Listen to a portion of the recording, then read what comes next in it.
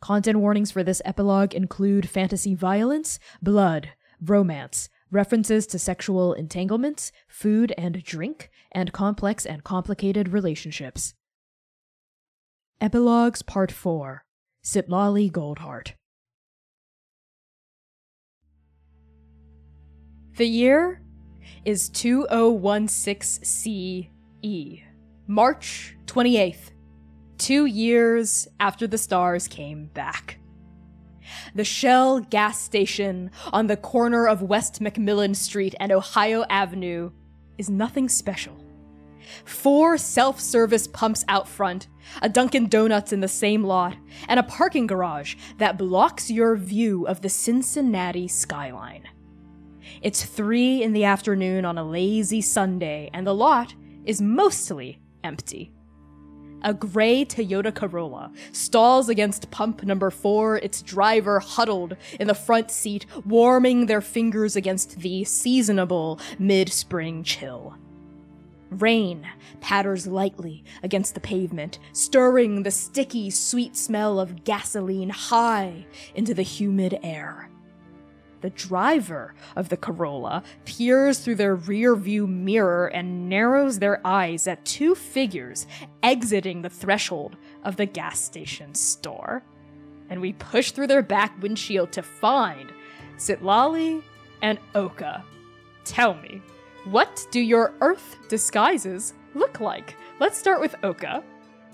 Oh my god. After doing some measure of homework, so to speak, on Earth disguises, with Shepard for help, Oka is now standing there in a pair of black jeans. There are tasteful rips in the knees of these tight black jeans, and they're wearing a leather jacket with skull motif over it because they insisted that they had to keep the aesthetic going.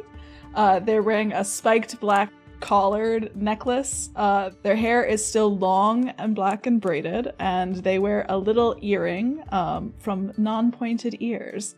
And their eyes, which are both blue, flick over to Citlalli, and they go, "This place fucking creeps me out." Citlalli has settled on about the same height as Oka for once. And they look rather...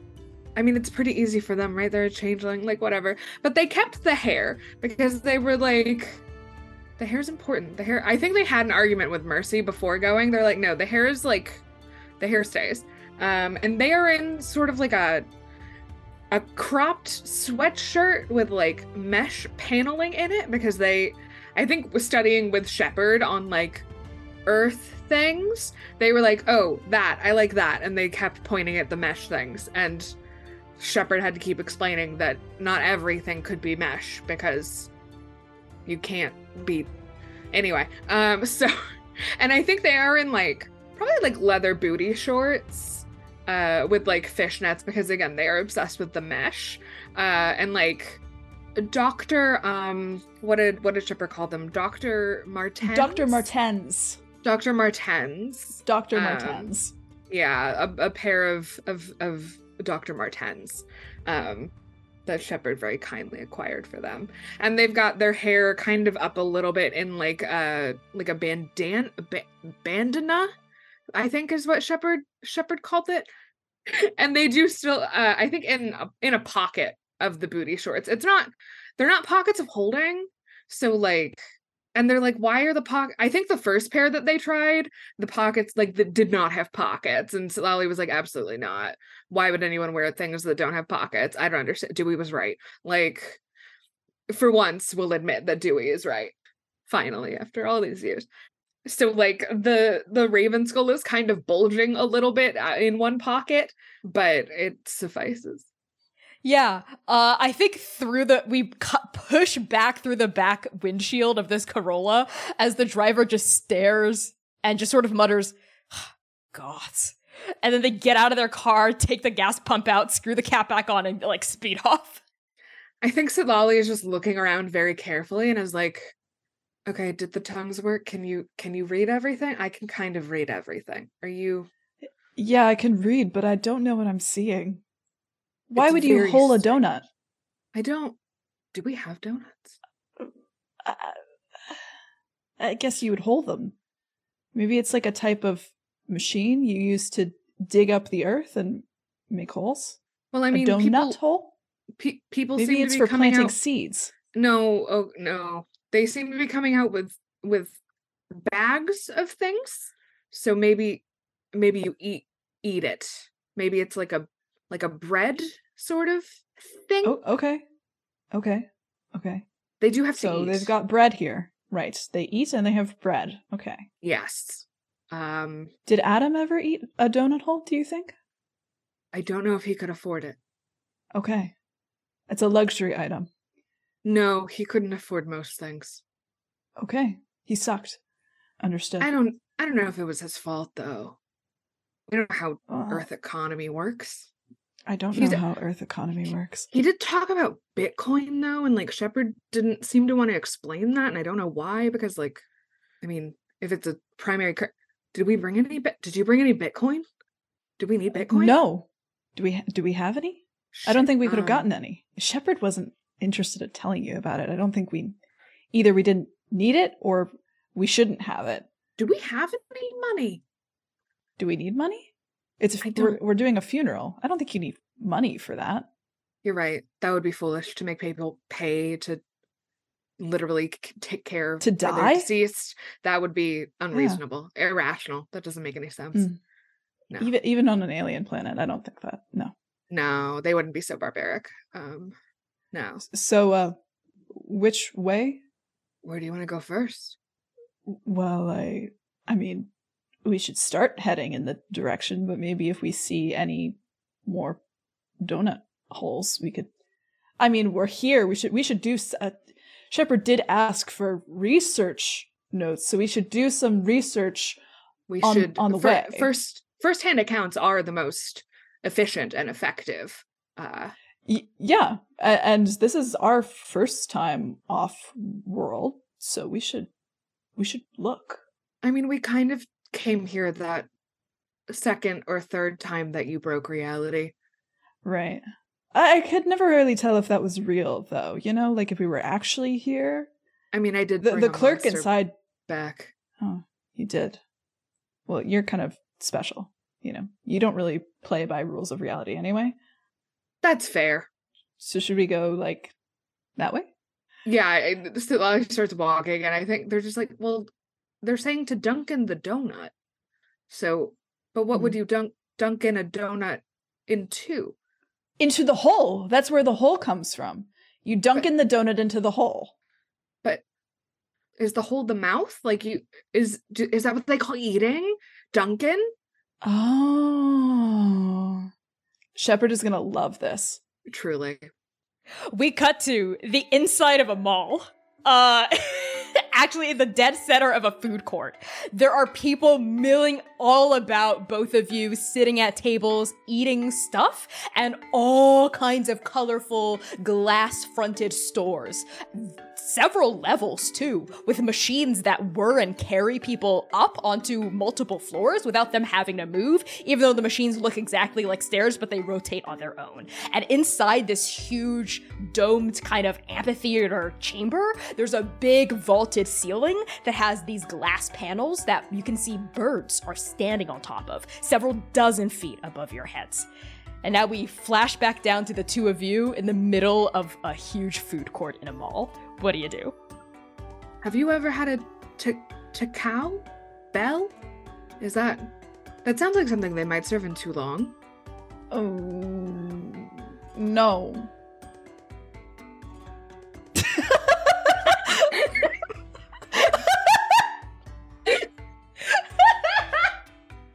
I don't know what a Crunchwrap Supreme is, but I think I want one. I know that you've been taking a break, and I'm glad for it, but I would like to engage in some intellectual vigor, and I would like to try a Crunchwrap Supreme. Okay. Oka, you go up to the counter of a cacao bell, And everything's all purple and white here. The colors seem to brand specific stores, right? There seem to be like particular kinds of colors related to certain areas. And here you see that big bell. You see every person working behind the counter is dressed the same, even though they look radically different from each other, right? Different heights, different sizes, different just like dispositions. The person, for instance, at the cashier, that's a term you learned recently, is this kind of like peppy adolescent girl, but the people in the back who are preparing the supposed Crunchwrap Supremes are much older and look a lot more depressed. Hello. I would like 2 Crunchwraps. Good The afternoon. Supreme variety, please. Sure, 2 Crunchwrap Supremes. Anything else? Do you want drinks with that? Yes? Okay, what kind of drink? Do you want a Coke, Sprite, Pepsi, Baja Blast? You've got Sprites here. Yes, we have Sprite. I thought those were only in the Fey realms. Okay, I'll take a Sprite as well. Faye. Yeah, okay, what size? You want small, medium, large? A small one. I Okay. don't have to carry it around. Does your friend want a drink? What is a Baja Blast? Yes, one of those I have had before, yes. Oh, is this your first time at a Taco Bell? No, we frequent the Bell. Oh. Okay. Well, all right. I will have 2 small Baja Blasts for you, 2 Crunchwrap Supremes. Anything else? All right, great. Your total is going to be $12.49. Cash or card? Card. And Citlalli, I think, just kind of like reaches behind like as if to go to a pocket and like please weave, and like manages to, I think, find like a sliver of it and like produces a card. It's weird. It's like a material they haven't really encountered before, and they just kind of hold it up.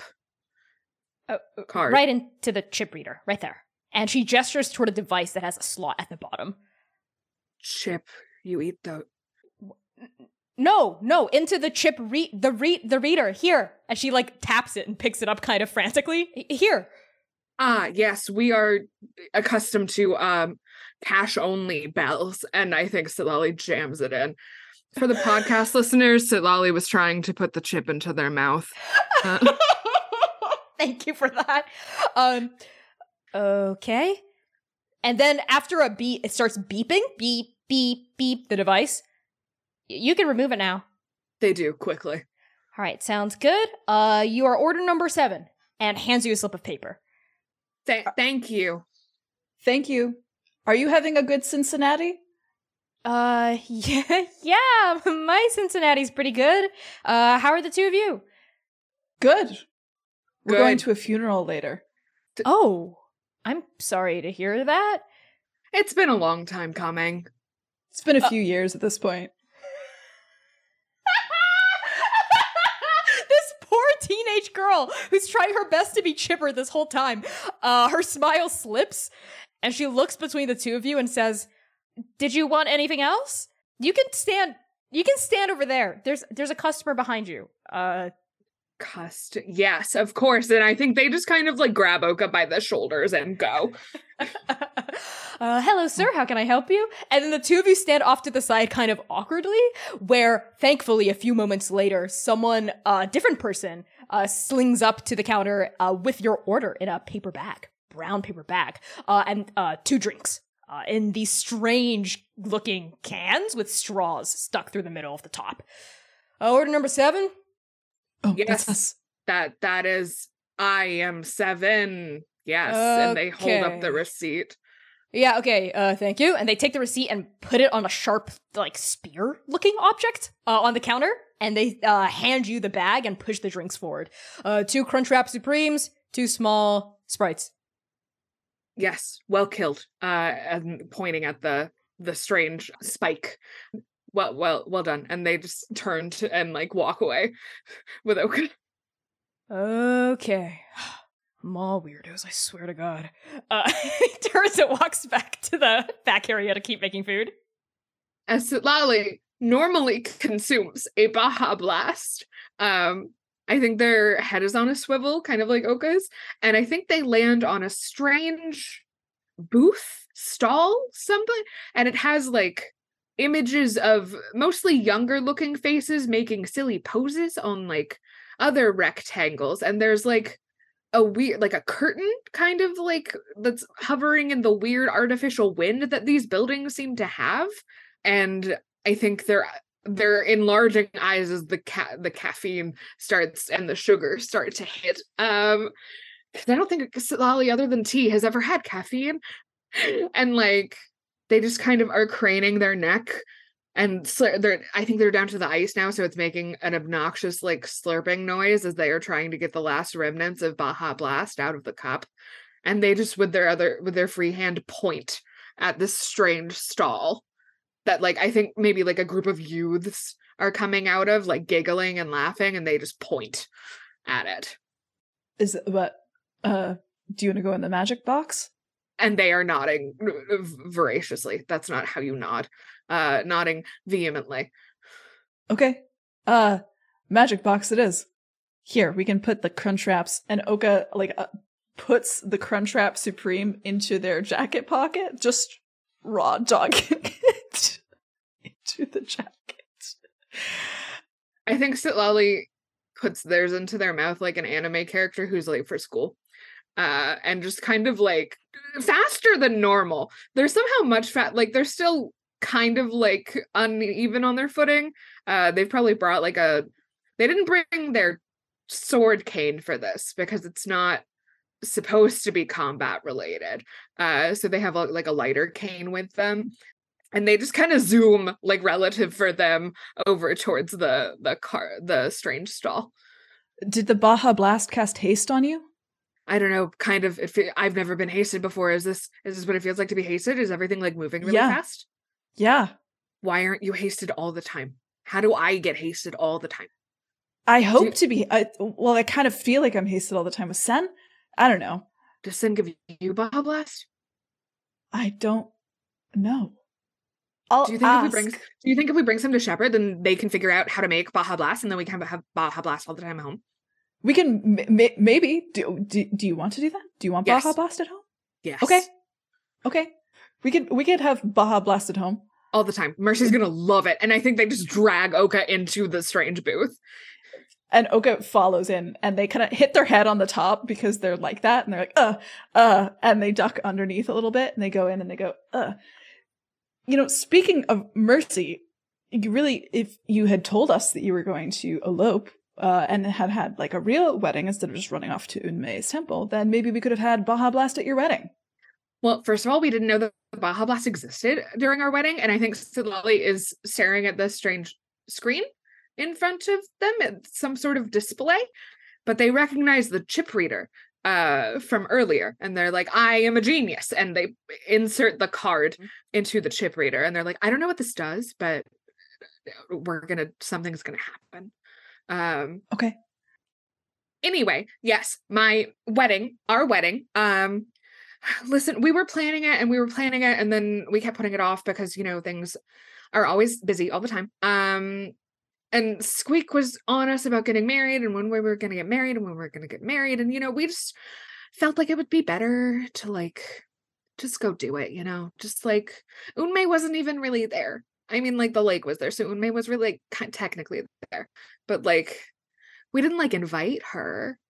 Like she didn't get an invitation. Right. Nobody got an invitation. Right. Yeah. Unmei just is the lake. We told her to turn around, but like, I don't know if she did or not, because she is the water and the water is her. Yeah. Yeah. No, I get it. Squeak can be very pushy. She certainly is a mom. I get why Tad, her son, turned to wrestling as an outlet. You know what I mean? Yeah.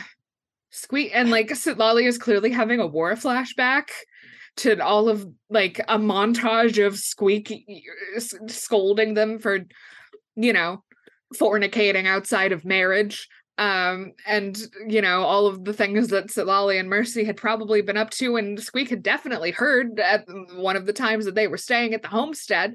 Marriage is a sacred bond, different from bondage. Citlalli, you keep that shit to yourself.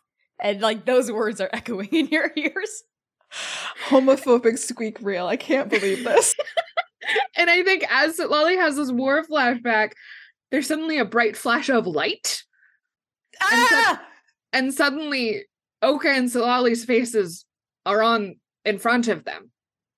That's us. That is in fact us.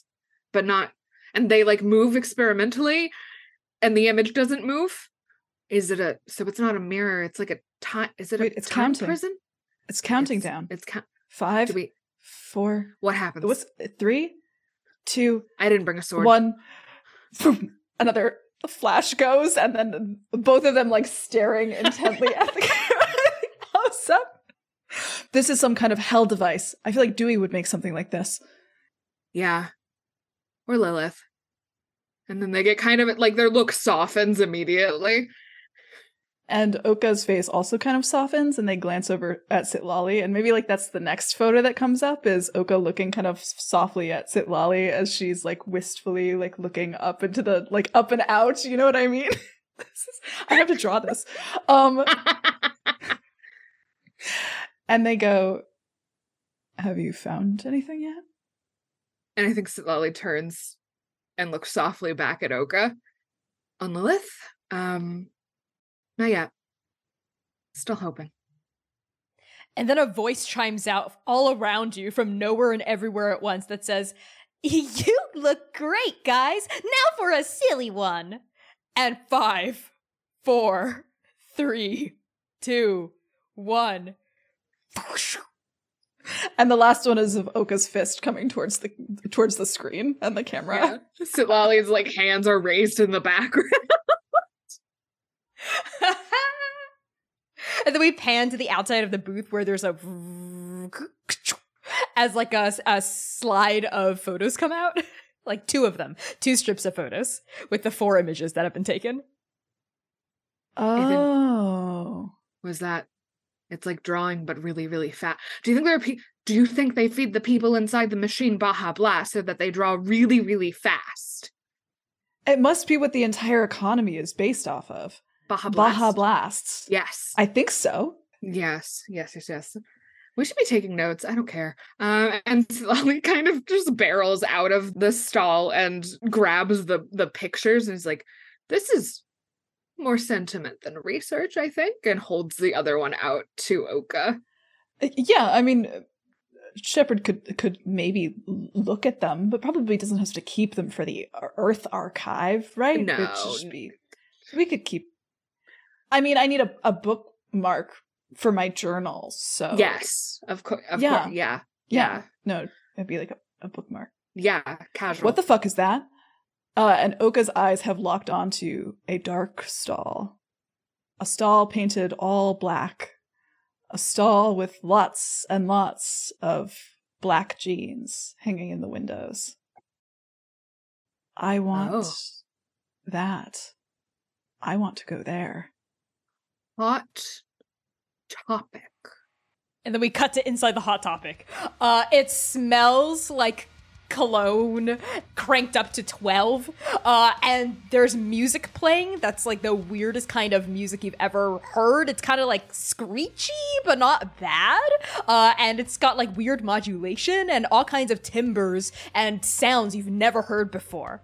Of course, this is the electronic dance music, and there are workers here, but they look exceedingly young, like much too young to be workers. But they're going about the store doing what you can ascertain are worker things, like restocking items on the shelves, tidying up the space. And there's only a couple other people in here. As soon as you walk in, a greeter by the door, who's currently tidying up like a display of posters, like rolled up posters near the front, turns and says kind of lackadaisically, "Welcome to Hot Topic. Is there anything I can help the 2 of you find?" You've got green hair. Huh? Oh, yeah. I just dyed it last month. I like your choker. Thank you. And nice I'd like nets. to look at your jeans. Oh, yeah, sure. Clothes are right over there. Who died for your hair? Who? Oh, you're a funny one. Yeah. Ha ha. And they just follow, okay? Yeah, no, but if you want this kind of dye, though, we actually have it in stock. It's Good Dye Young. It's Haley Williams brand. Good Dye Young. I mean, I suppose Haley they do. Williams died for the hair. Ah, they sacrificed Haley Williams. Yeah. The guy laughs again, but more uncertainly, as opposed to like actually laughing as the two of you go off. And I think Citlalli over their shoulder, mine's natural. Citlalli, I love this place. I wish that when I became Paragon, instead of the gods just stealing the clothes off of me and replacing it with their own version of what they think I should wear all the time, I wish that I was brought here to decide what I wanted to wear. I want to wear everything in this store. I mean, it's research to bring it back, right? How many items can your card purchase? I don't know. It's the Weave's card. Well, I don't give a fuck if we rack up some charges on magic, so, that's fine with me. He does owe us quite a bit. Quite a bit. Enough to get at least this, and this one too. I like the little people dancing on this one. And Oka's just like grabbing shirts. They're grabbing like a My Chemical Romance shirt. Like, they're just grabbing shirts. 9-inch nails feels very, impractical. It's quite long for nails. I want this one too. And they scurry over to a pair of like really tight black leather pants with like cool chains on them. I think Citlalli wanders over to like the corsets and is like, these are good. Kane would like these. But they would look better on me. Yes, they would. And they start going through those, I think. I think after a minute, Oka comes back with like a pile of t-shirts in their arms. Like really just like they're bear hugging this pile of shirts and jeans and like belts with chains on them and more like, and they're like, it's for research. Right? It's for research, yes. Yeah. Yeah. Yes. And Citlalli has like a bunch of corsets and probably more fishnets, anything that was mesh. I think that they may have found a pair of like cat ear headphones and they're just kind of like holding them aloft. And they're like, do you think these would look good on me? Yeah. Do you think would like that? Do you think Sybil would like them? Oh, you cannot ask me questions about Gentle and Sybil. I think Gentle would look very cute in them. You should get them. Oh, why not? And then they add them to the pile. And I think Citlalli kind of like walks over to a display case and they have sets of these strange like plastic or metal, it's hard to tell because they're through glass, of these like, they're not quite the dice that they're used to seeing. That like we would play dice with back in Ndake, and like it seems like one has like a 20 on it and one is shaped like a caltrop almost, and then they're just in like 7 to 11 set like pieces. And Citlalli's like, what do you think they play with this? Do you think they're like weirdly shaped ball bearings or something? No, they're numbered. They look like, I mean, they have symbols on them too that aren't just numbers. I think that's a skull. Maybe they play some sort of undead. Well, they don't seem to have an undead problem, but maybe they play some sort of undead game. Maybe. I like undead games. So, Dungeons and Dragons. So they do have dragons in this realm. And dungeons? That's very strange. I mean, haven't seen self-respecting. Wait. Is this a dungeon? We're in a dungeon, Citlalli. Oh my god. Do we have to fight our way out? I don't think so. It's not very well guarded. No, not at all. The card seems to get you anything that you want out of the dungeon. And we would destroy these children. Yeah, we probably should. Shepard specifically said no killing or fighting, so... Yes. It would, like, mess up the continuum of time or whatever. Or whatever, We've messed it up before. It seems very resilient. It seems so, but I wouldn't want to, not on our first time out, No, not on our first date. Time. I would like a set of these, please. And they flag down like an employee to It's green-haired guy. Oh, yeah, you want the middle dice set? Yes. Sure, okay. He unlocks the display case and, like, takes it out. It was actually the last one we had, in stock, so he snatched it up real fast. Here you go. And, is that all you want? Cause, Kelly can ring you up at the counter. Yeah. Do you play Dungeons and Dragons? I do! Yeah, I actually have a home game going that's been going for, like, 4 months now. We just met Strahd. Strahd. I've met Strahd too. Oh, you guys play too? What level are you guys? We just hit level 6. We're at level 8. Yes. Nice. That's a nice tier to be at, because I feel like the higher level you get, like, high level play just gets, like, really ridiculous. Like, you're going to different planes and shit. Like, that's just too high level. I like something a bit more local. You know what I mean? Cincinnati. Yeah. Cincinnati. No, I meant in, like, the campaign. Yeah. Yes, the campaign. Yeah. In campaign. Cincinnati. With Strahd. Yeah, my play group's in Cincinnati. We do meet in person. Yeah, against Strahd. Actually, my next game's tomorrow night, and I'm ready to kick that vampire's ass. Oh, vampires don't exist. Vampires. Well, yeah, of course they don't exist. There we go. Right. Kelly's gonna help you guys now. I've got some stuff I have to go do over there. He just kind of, like, closes the display case and backs away. Vampires are real, Oka. What? No, they're not. Yes, they are. You're a necromancer. How do you not know this? No, vampires are. It's just hemomancy. It's just more hemomancers. It's no. We can argue about this later, and I think they go to Kelly at the checkout. Kelly with their arms full of things. Is a heavily tattooed woman, very heavily makeup as well. Hair shaved on one side, and she's just smacking chewing gum on, like, one side of her mouth. And has been. This is incredible for Kelly. Has been on a device that's flat and rectangular and just scrolling on it flat while it's on the counter. And with her other hand, while chewing something else in her mouth, she's taking bites out of a baked treat that is twisted into a strange shape. It's got holes in it formed by the twists, and she's holding it by a thin piece of paper, and there's little crumbs that keep coming off, and it smells buttery and sugary and really good as she's biting into it and eating and chewing and then still smacking something else with the other side of her mouth. Yeah, I can ring you guys up over here. What is that? This? And she holds up the big treat. This is a pretzel. Can I have that? You want my pretzel? Is it the only one in this dungeon? There's an Auntie Annie's just right outside. But you know what? Annie sells the pretzels. Annie does sell the pretzels. As she pauses, looking away from the device, and looks at you, Oka, up and down, and then turns and looks at you, Citlalli, up and down as well. You know, I'll let you have my pretzel if you want. If I get to have your number. Yeah, sure. I've got one for that pretzel. Oh, you're I'm funny. glad there's a bartering system here. Yeah, no, I can do that.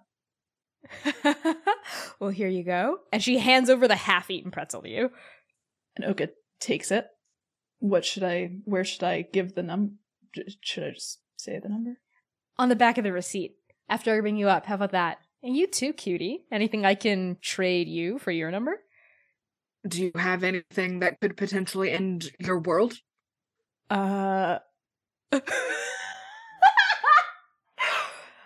Citlalli, we're not here for world-ending stuff. Well, no, if they have something that can end the world, I would like to take it away from them.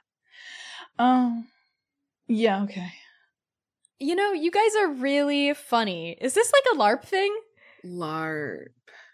Yes. Yes. Oh, okay. Yeah, you know what? Then, yes, I do.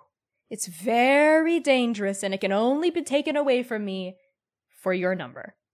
I think they just kind of like throw the corsets and stuff onto the counter and like hold out a hand. Yeah, and Kelly uses a different device and starts aiming it at pieces of paper dangling off of thin strips of plastic from each of these objects. Beep, beep, beep, and starts folding them into a bag. Says, when I'm done ringing all these up, I'll give it to you, and gives you a big wink.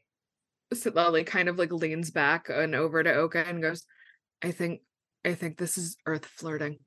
And here's the world-ending object. And she reaches under the counter and pulls out a clear box. And inside is an object of some kind. Has a massive head and a smaller body. And the head wobbles a little bit as she sets it onto the counter. And it's weirdly freaky / cute. And you see lettering on it because of tongues you can read that says Funko Pop. Funko Pop. And I think Citlalli looks at the Funko Pop a little harder and then looks up at Oka and goes, they spelled Fortnite wrong. This is a totally normal epilogue. That makes so much fun. Oh my god. We cut now to a cemetery. By this point of day, it's like sunset. The sun has gone beneath the horizon. There's a sun here, sure, but it doesn't feel like Altanger feels. It feels different, but now it's gone. And the sky has become dark, and stars have begun populating the darkness. But way too few stars, and they're very weak and pathetic in light in comparison to Andake's night. It's like they're struggling. It almost makes you think of the Cataclysm again. That's how weak they are. But there's so much light on ground level everywhere, from these huge lamps that shed these giant cones of light blaring out of every storefront, blaring out of every huge building with tons of windows in them, out of every vehicle which Shepard had told you to watch out about, cars going up and down the paved roads that Shepard had also warned you about, and the cemetery, thankfully, is far away from this light pollution. It's on a hill. And there are several trees nearby, and it's quite deserted. And it smells like the closest approximation to trees, soil, earth, dirt, and nature that you've smelled since stepping into Cincinnati. And you've got the casket out on the ground if you so desire, an empty plot of land underneath the shade of a big oak tree on this hill, and the moon is starting to peek out of cloud cover. She's big tonight, like a dinner plate in the sky almost, and bright, very bright, brighter than any of the other stars around. In fact, you almost mistake her for a streetlight the first a few times you saw her. But she's there. There's a moon here. And it's at night. And you're in a graveyard. What do you do? I think Oka has been, their leather jacket is propped up against the several Hot Topic bags that they have. And I think we see Oka's arms come up over the dirt of this hole as they hoist themselves out of it, now kind of covered in dirt. And they go, oh, whoa. As they kind of see it for the first time, the moon. Whoa. Wow. It's gorgeous. It's really pretty. Do you think this is what Tungal looked like? Maybe. I think it had more stars. Definitely more stars. They seemed brighter, almost. But this one is really bright, too. Maybe part of her got here when Adam... Well... Maybe. I don't know. It's kind of nice to think about, right? Yeah. Oh, shit. Body. Right. And I think Citlalli sits down and has to focus very hard to, find any aspect of the weave anywhere. And, I think it takes a hot minute to find it, and also to find the demi-plane inside of the weave, where Adam's body has been chilling, that they have been taking care of the entire time since she, killed him. They have been regularly casting Gentle Repose and making sure it's fine, and I think there might have been a time where they couldn't find it when magic was around, and there may have been a slight altercation about that. So I think they are able to find that demi-plane eventually. And Their like arm is just like jutting out and into nothing, like what looks like nothing to anybody else. And I think Citlalli realizes that he's too heavy for them to grab with one arm. And she just kind of goes, shit, and pokes an eye open and goes, can you give me a hand with this? He's heavier than I remember. There's less weave to help with. Okay, I got it. And they kind of like trace their hand over where Citlalli's is to follow their hand and their blood and their existence basically into the demiplane. So there is no weave on Earth. You are reaching across a dimension to find Adam's body, which is folded into a demiplane on a completely alternate reality. Shepard, before the two of you had left, had sent you off with a little bit of a blessing, so you'd be able to reach the weave and have access to your magic and your faculties, but had warned you not to strain too hard, which is also why you shouldn't fight, because you might end up breaking some rules of reality if you do. So you reach past the complete absence of magic here. That's not quite right. As opposed to an absence, a little similar but not completely to how it felt in Tungal, the desiccated, grayed, dried up Tungal, there's almost like an echo or a ghost or a memory of magic as you try to reach through the mystical realm toward Adam. It doesn't feel like a song or a weave. It almost feels like it once was water. Like rushing water. A river, perhaps. And then it dried up. And you're reaching across the dried, parched banks into the weave on a different reality, and then you tug, and two arms come out of nowhere, and Adam's body, I think, comes out onto the dirt. Like, coming from literal nowhere. Oka catches him so his body doesn't thump. They, like, get him in their arms. Thank and you. You're very welcome. Can I put him in the box? Yes. Yes. Yes. And I think they had picked out kind of like a very simple wood, nice looking wood with like a bright green, like with green lining. And I think once Oka puts him in the casket, they aren't really sure how to arrange him, but they kind of do the best that she can to make him look a little more dignified. Yeah. Yeah, you fold Adam's body into the casket, and the two of you together help lay him to rest. And when you're done with it, you take a step back to admire your handiwork, and yeah, he looks peaceful. His arms folded across his chest, his eyes closed, his skin relaxed. Is this the part where we say words about him before we put him in the ground? I'll be honest. I probably shouldn't, given that I don't know if I have anything to say. You are the death priestess, after all. That's fair. And they kind of steady themselves against their cane, and she looks back up at the moon and remembers that time that Adam told her what a moon was, and looks like kind of just off to no one in particular. Adam was not a remarkable person. I don't know if Adam was a good person. If he was, he is a good person who did terrible things. But he was a person, and that grants him some degree of dignity. Life means something, even here. And I think she pulls out the raven skull that has Adam's soul in it and has this entire time. And just kind of isn't looking at it, just kind of rolls it around in their hands. Like they've done this a lot in perhaps their more quiet hours.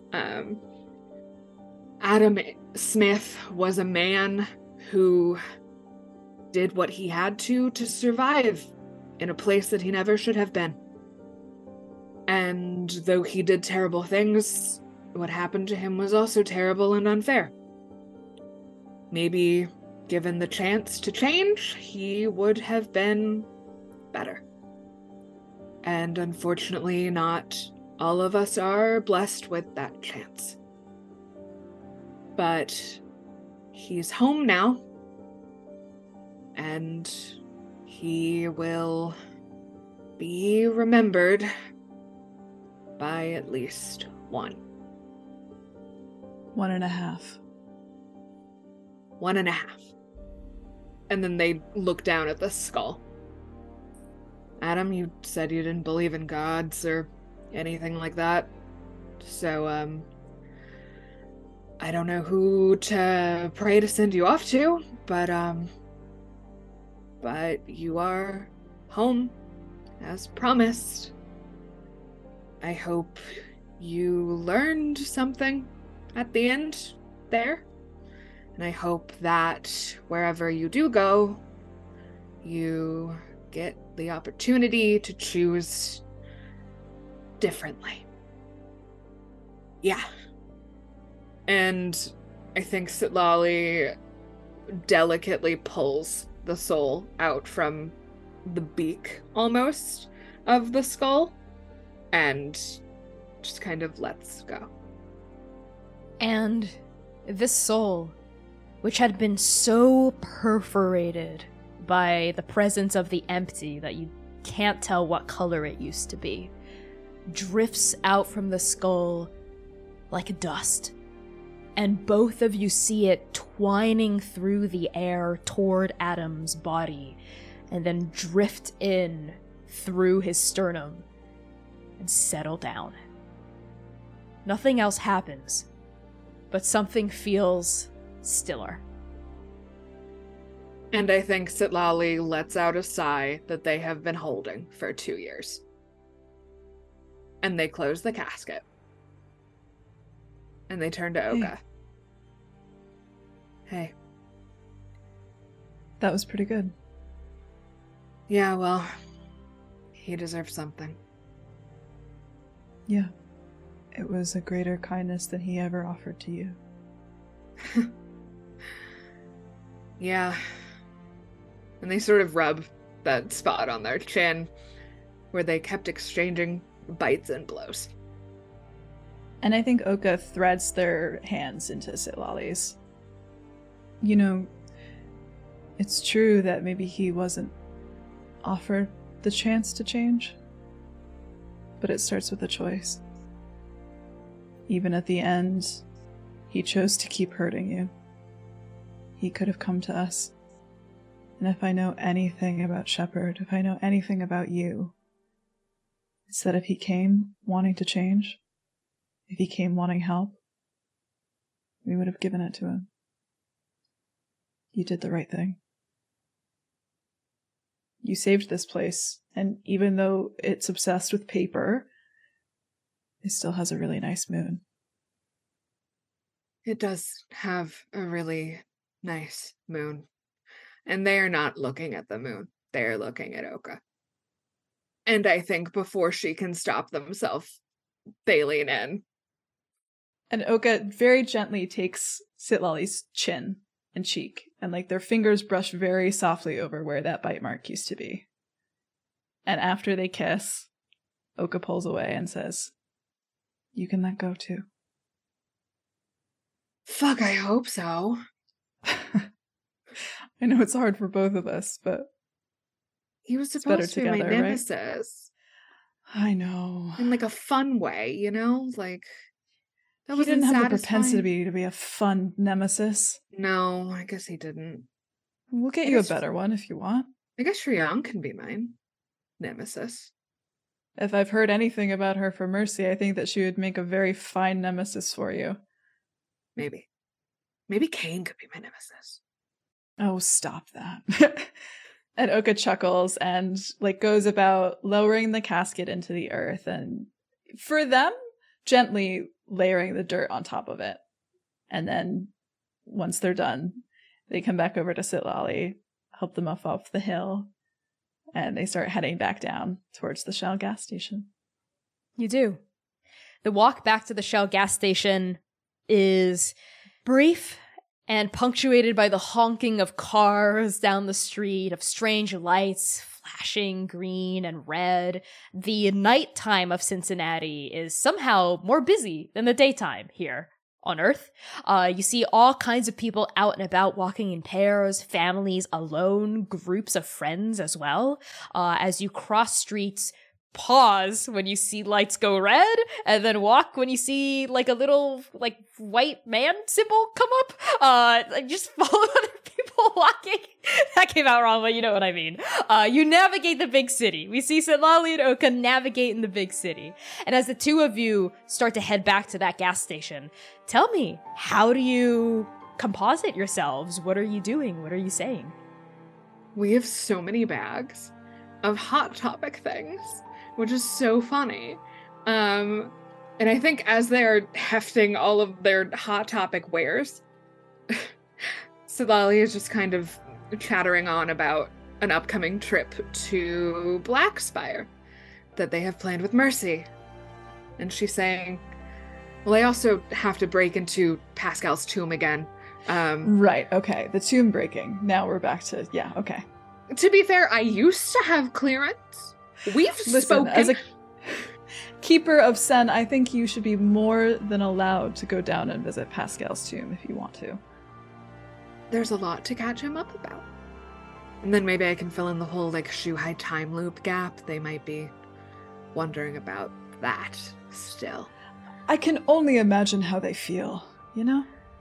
Yeah, that's a lot.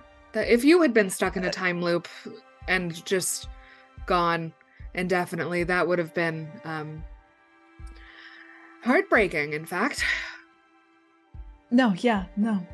I used to envy the first Paragons a lot, but the more that I think about it, the happier I am to be here in this timeline. With your keeper? With my keeper. Shuhai didn't have somebody like you by their side, and for that, I think they must have suffered. Maybe that's why they turned out so grouchy. Hey, I also am grouchy. Yeah, but now you're a vegetarian. That doesn't mean anything. I'm actually quite grouchy about Sicilian. that. Oh, stop. Enough with the teal. And I think like that's the sound that goes like trailing off down the street. Yeah. And as the two of you continue walking down the street, you almost like blend into the crowd as you turn a corner toward that Shell gas station. And on the corner, as you disappear, we hold on the crowd that's kind of swallowed the two of your forms.